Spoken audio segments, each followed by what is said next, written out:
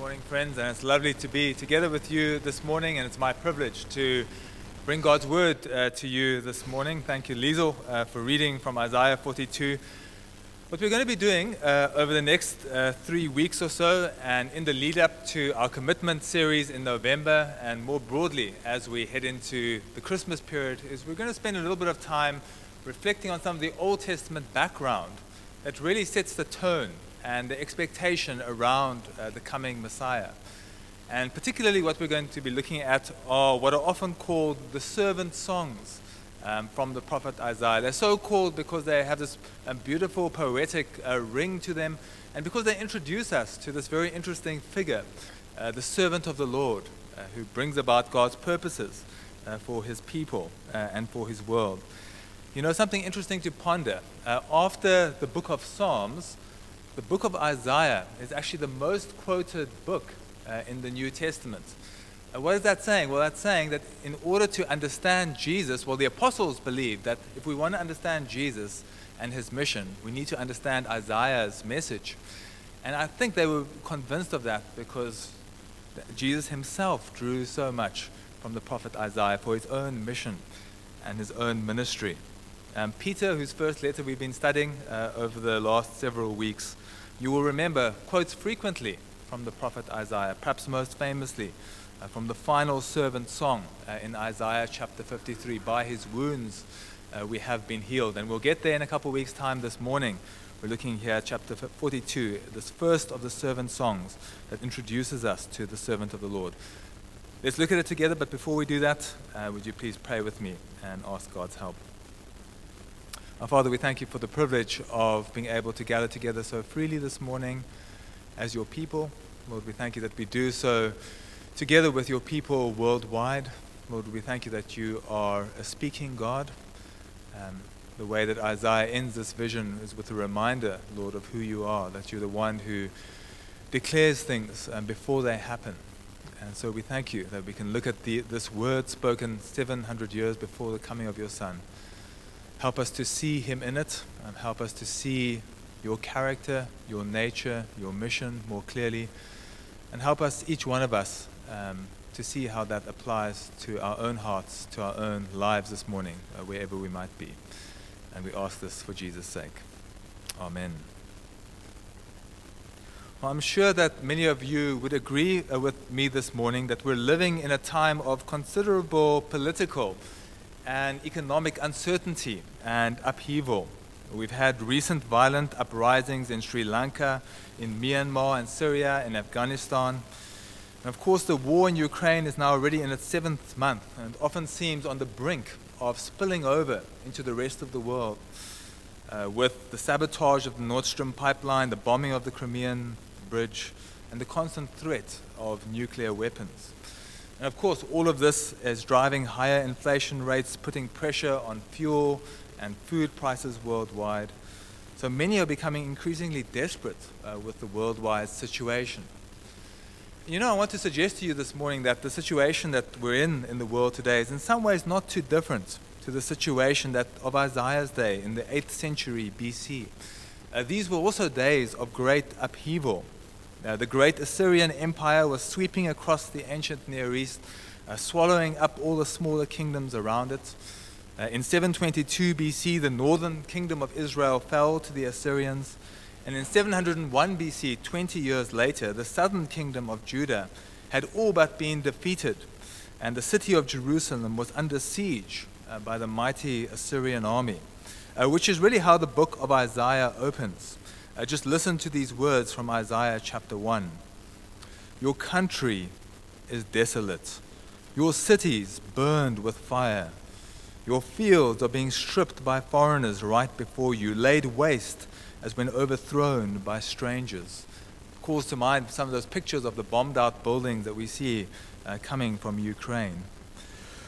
Daughter Zion, that is Jerusalem, is left like a shelter in a vineyard, like a hut in a cucumber field, like a city under siege. It's a picture of the enemy armies encamped around the city of Jerusalem, threatening to overthrow it. And you know, the first half of the book Isaiah, from chapters 1 to chapters 39, is really warning the people of God that although they might escape this Assyrian threat, as they eventually do, their unfaithfulness to God's covenant is going to eventually lead to a devastating judgment on them as well. It's going to take the form of defeat and exile at the hands of the Babylonians, the next powerful empire to arise not long afterwards.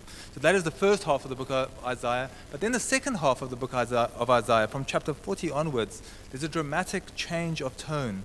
And what we really have in the second half, where these servant songs occurs, is a word of hope spoken to the exiles, those who are now living hundreds of kilometers away from their homeland, living under pagan rule. And it's a message of hope that centers around this figure of the servant of the Lord, who appears 4 times in the second half of the book. And my structure this morning is simple. And I want us, as we look at the song in chapter 42, I want us to think a little bit about the identity of the servant. Who is the servant? I want us to think about the mission of the servant. What's he going to do? And then finally, I want us to think about the character of the servant and think through how this looks forward to the coming of Jesus. So let's think about that for a moment. Let's think about the identity of the servant. Here is my servant, Isaiah says, whom I uphold, my chosen one in whom I delight. I will put my spirit on him, and he will bring justice to the nations. Who is Isaiah referring to here as he speaks about the servant of the Lord? You know, many would argue that the servant must be referring to the nation of Israel itself. Israel are, of course, in the Old Testament called God's chosen one. They're often also called God's servant. In fact, that's true in the immediately preceding chapter. But you know, as you read these songs carefully, you'll notice that the servant, although he embodies and although he represents the people, he's in fact also often distinguished from the people. When the servant is being commissioned here, and this is also the basic structure of this passage, just to take note of. The first 4 verses we have the presentation of the servant. Here is my servant. From verses 5 to 9 we've got the commissioning. But did you notice when the servant is being commissioned that he's distinguished from the people? Verse 6, the Lord says to the servant, I will keep you and I will make you to be a covenant for the people. Famously in the final servant song in Isaiah 53, there Isaiah speaks on behalf of the people, and he says of the servant, surely he, the servant, took up our pain, the pain of the people, and he bore our suffering. In other words, the servant is God's personally commissioned agent who's going to act on behalf of God's people and on behalf of God's world. And did you notice also here that the servant is going to be a royal figure, one who, like Israel's anointed kings, David and Solomon, is going to be empowered by God's Spirit to accomplish those purposes. I will put my Spirit on him, the Lord says through Isaiah, and he will bring justice to the nations. And you know, if Isaiah's whole prophecy had been fresh in our memory, we couldn't help but hear the echoes here of the earlier promise, the promise of the Messiah King that we have in chapter 11. Just hear these words from Isaiah 11. A shoot will come up from the stump of Jesse. Jesse, remember, was David's father, the one through whom the kings, Israel's kings would come. Eventually the Messiah would come. And from his roots, Isaiah says, a branch will bear fruit. The Spirit of the Lord will rest on him, the Spirit of wisdom and of understanding, the Spirit of counsel and of might, the Spirit of the knowledge and fear of the Lord, and he will delight in the fear of the Lord. He will not judge by what he sees with his eyes or decide by what he hears with his ears. It won't merely be external. But with righteousness he will judge the needy. With justice he will give decisions for the poor of the earth. You know, and as we bring these 2 images together, the Spirit-anointed king in David's line and the Spirit-anointed servant in the servant songs, you might say that Isaiah is telling us here that the way that this king's identity and his kingship should primarily be understood is as servanthood. He will first and foremost be a servant.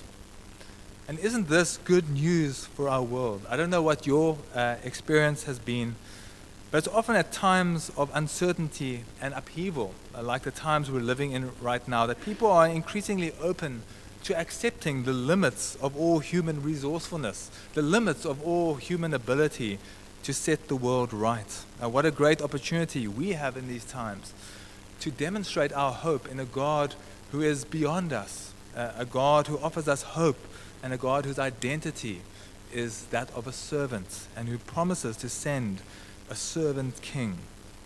That is something of the identity here of the servant, God's promised coming king. Let's think secondly about the mission of the servant.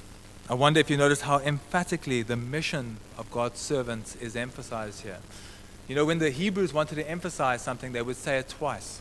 When they really wanted to emphasize something, they would say it 3 times. Like in Isaiah's vision in chapter 6, where the seraphim who have this vision of God cry out 3 times, "Holy, holy, holy." It's a way of saying that God is utterly holy. That is his essence of his character. 3 times we're told here what the servant's mission will be. He will bring justice to the nations, verse 1. In faithfulness, he will bring forth justice, verse 3. He will not falter or be discouraged till he establishes justice on the earth, Isaiah tells us. I wonder what you think of when you think of justice. You know, the Hebrew word here repeated 3 times for justice is mishpat, and it's an active word, and the essence of its meaning is giving to each person what is their due, what is their right, whether that's punishing evil and oppression or it's upholding the good, particularly in the Bible, defending and uplifting the victims of oppression and injustice.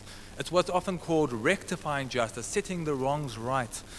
In the Bible, it has to do with restoring God's good order to the world.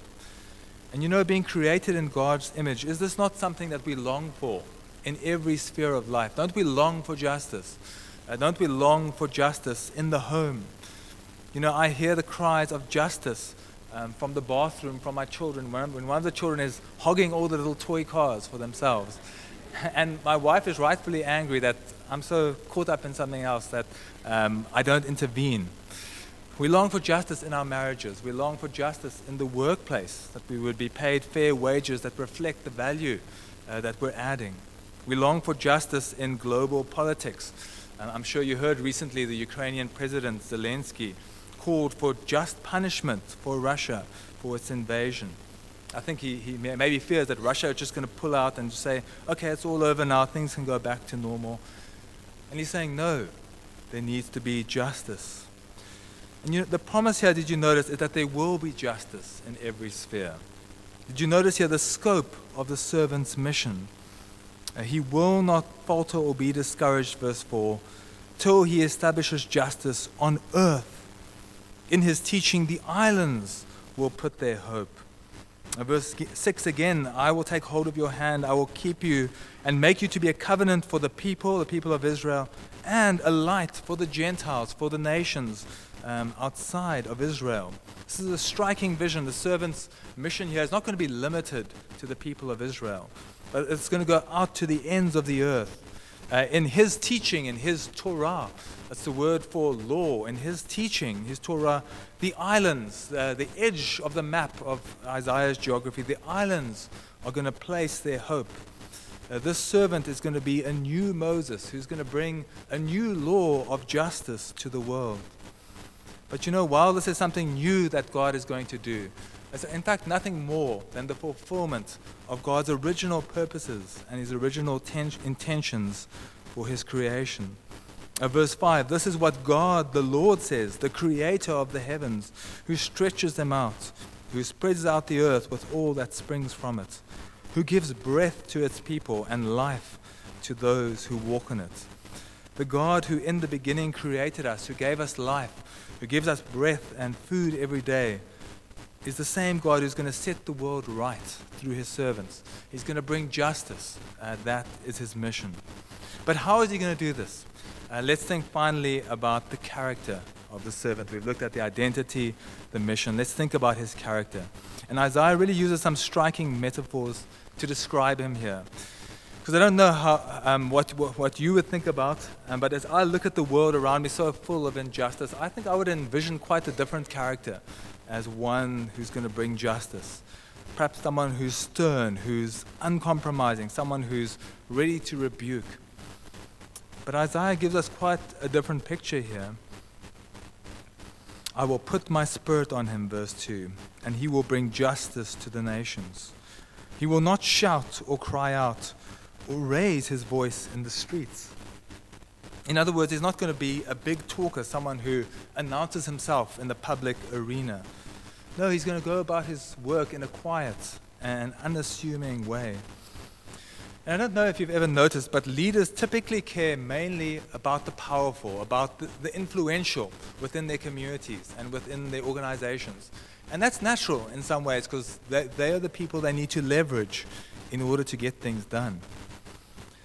But did you notice here the servant will be quite different? He's going to have a special concern for the weak, for the downtrodden. He will not trample over them. He will not exploit them in order to get on with his program, in order to get the things done that he wants to do. No, Isaiah tells us, a bruised reed he will not break, and a smoldering wick he will not snuff out. You know, you get the picture that the servant will be particularly drawn to the broken, to the bruised reed, to the smoldering wick, to those who have little energy left for life, those who are despondent, those who've given up on life. You get the sense here that he's going to be especially attentive to their needs and make it his priority to address them. This servant is going to be gentle, he's going to be humble, he's going to be fair-handed. In faithfulness, he will bring forth justice. But he also won't be weak, and he certainly won't resort to half measures. You know, how easy it is as we come face to face with the immense problems of our world and relationships that don't seem to be able to be fixed. How easy it is to lose heart, how easy it is to burn out. And what an encouragement here we have, that he will not falter or be discouraged till he establishes justice on the earth. What a wonderful character we have a picture of here. Wouldn't it be good news for our world if the servant of God were to arrive and bring justice and to set the world right? Well, I want to just close off this morning just reflecting on how, according to the gospel, this servant of the Lord, promised 700 years earlier, is remarkably and strikingly fulfilled in the person of Jesus, the Messiah, in David's line. I think firstly about Jesus' commissioning at his baptism, and just hear the echoes of, "Here is my servant whom I uphold, the one I delight in. I will put my spirit on him." Mark tells us as Jesus goes out to be baptized at the Jordan, Mark chapter 1 verse 10, that as Jesus was coming up out of the water, he saw heaven being torn open and the Spirit descending on him like a dove. This is his commissioning, his empowering for his mission. And a voice came from heaven, "You are my Son, whom I love. With you I am well pleased." Here it becomes clear that the servant of God is none other than the Son of God at the same time. I think about Jesus' words in his first public sermon in Luke chapter 4, where Jesus takes the scroll of Isaiah and he reads from Isaiah chapter 61, "The Spirit of the Lord is on me, because he has anointed me to proclaim good news to the poor." I think of Jesus' consistent care for the poor, for the outcast, for the weak. In Matthew chapter 12, Matthew records for us what happens after Jesus healed a man on the Sabbath, and the rage that this brought down on him from the religious leaders.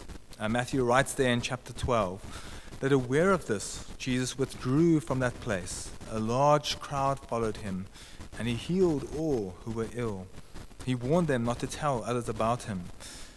This, Matthew tells us, was to fulfill what was spoken through the prophet Isaiah. And he quotes from Isaiah 42, "Here is my servant whom I have chosen, the one I love, in whom I delight."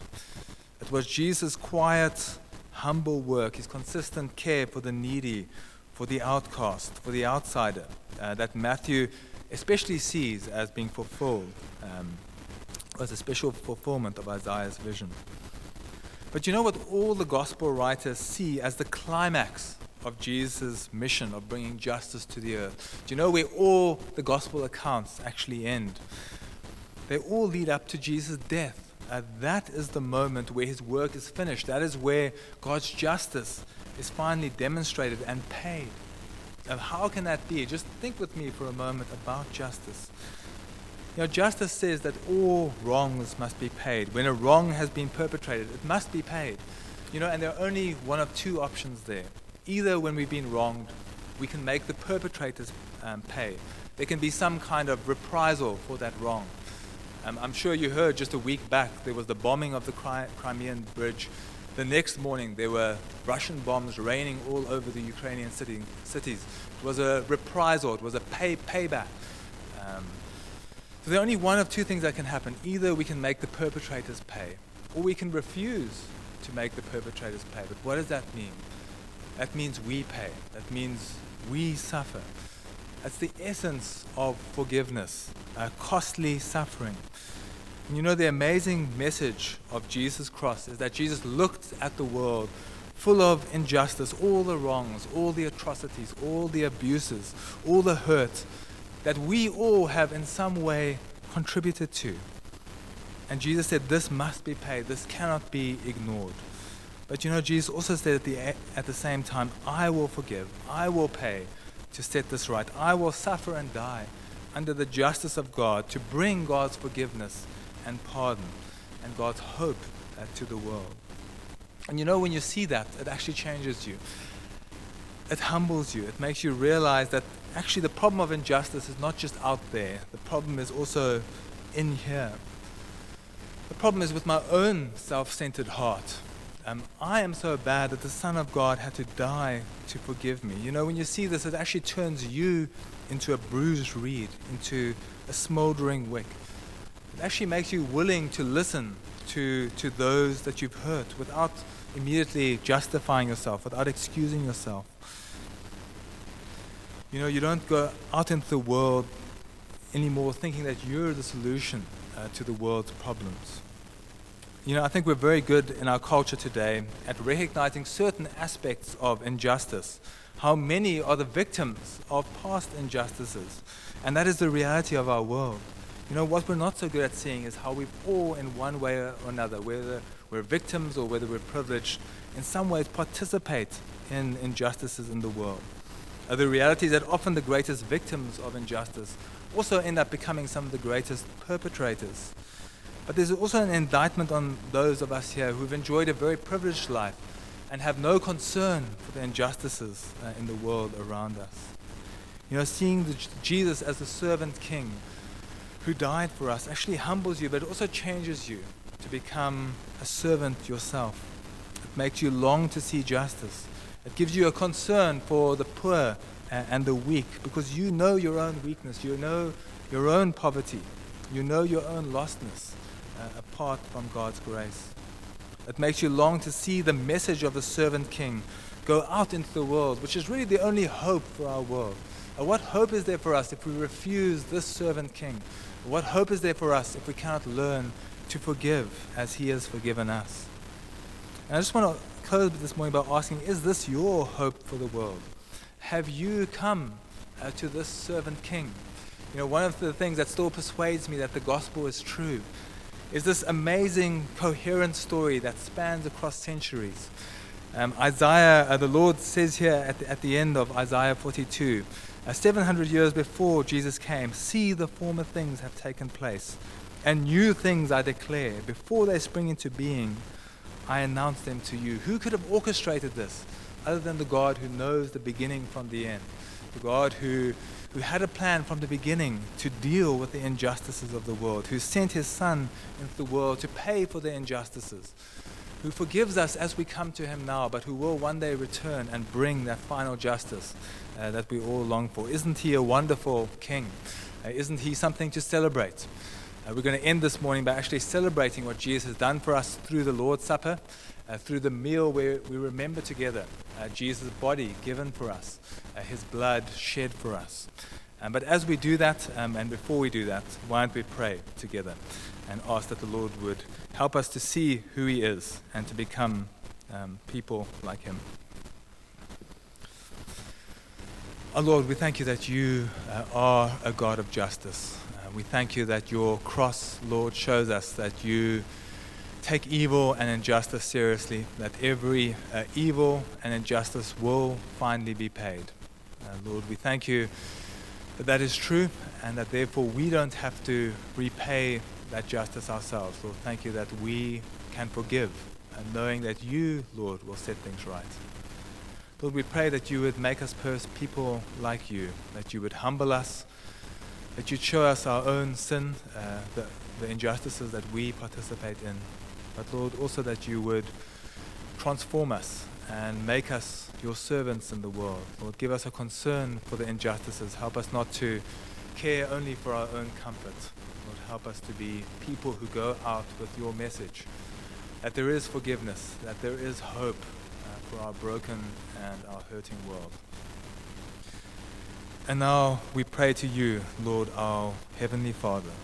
We know that of your infinite mercy, you gave your only Son, Jesus Christ, to suffer death upon the cross for our redemption.